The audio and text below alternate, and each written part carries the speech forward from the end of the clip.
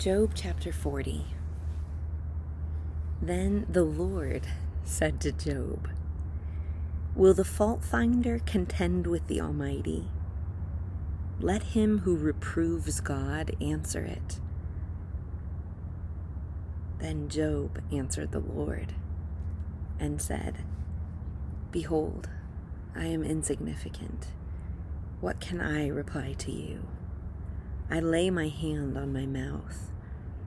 Once I have spoken, and I will not answer, even twice, and I will add nothing more." Then the Lord answered Job out of the storm and said, "Now gird up your loins like a man. I will ask you, and you instruct me. Will you really annul my judgment? Will you condemn me that you may be justified?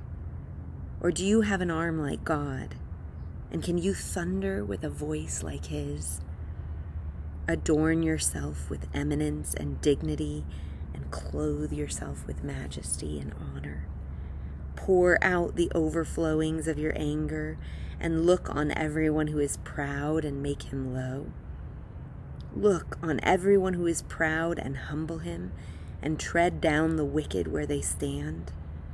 Hide them in the dust together, bind them in the hidden place.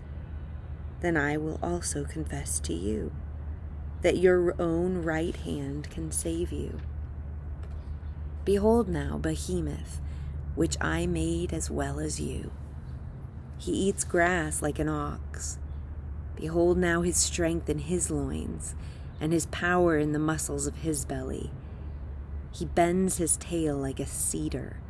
The sinews of his thighs are knit together.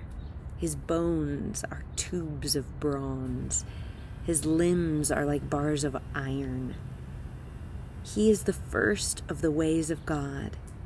Let his maker bring near his sword. Surely the mountains bring him food, and all the beasts of the field play there. Under the lotus plants he lies down, in the covert of the reeds in the marsh. The lotus plants cover him with shade. The willows of the brook surround him. If a river rages, he is not alarmed. He is confident, though the Jordan rushes to his mouth.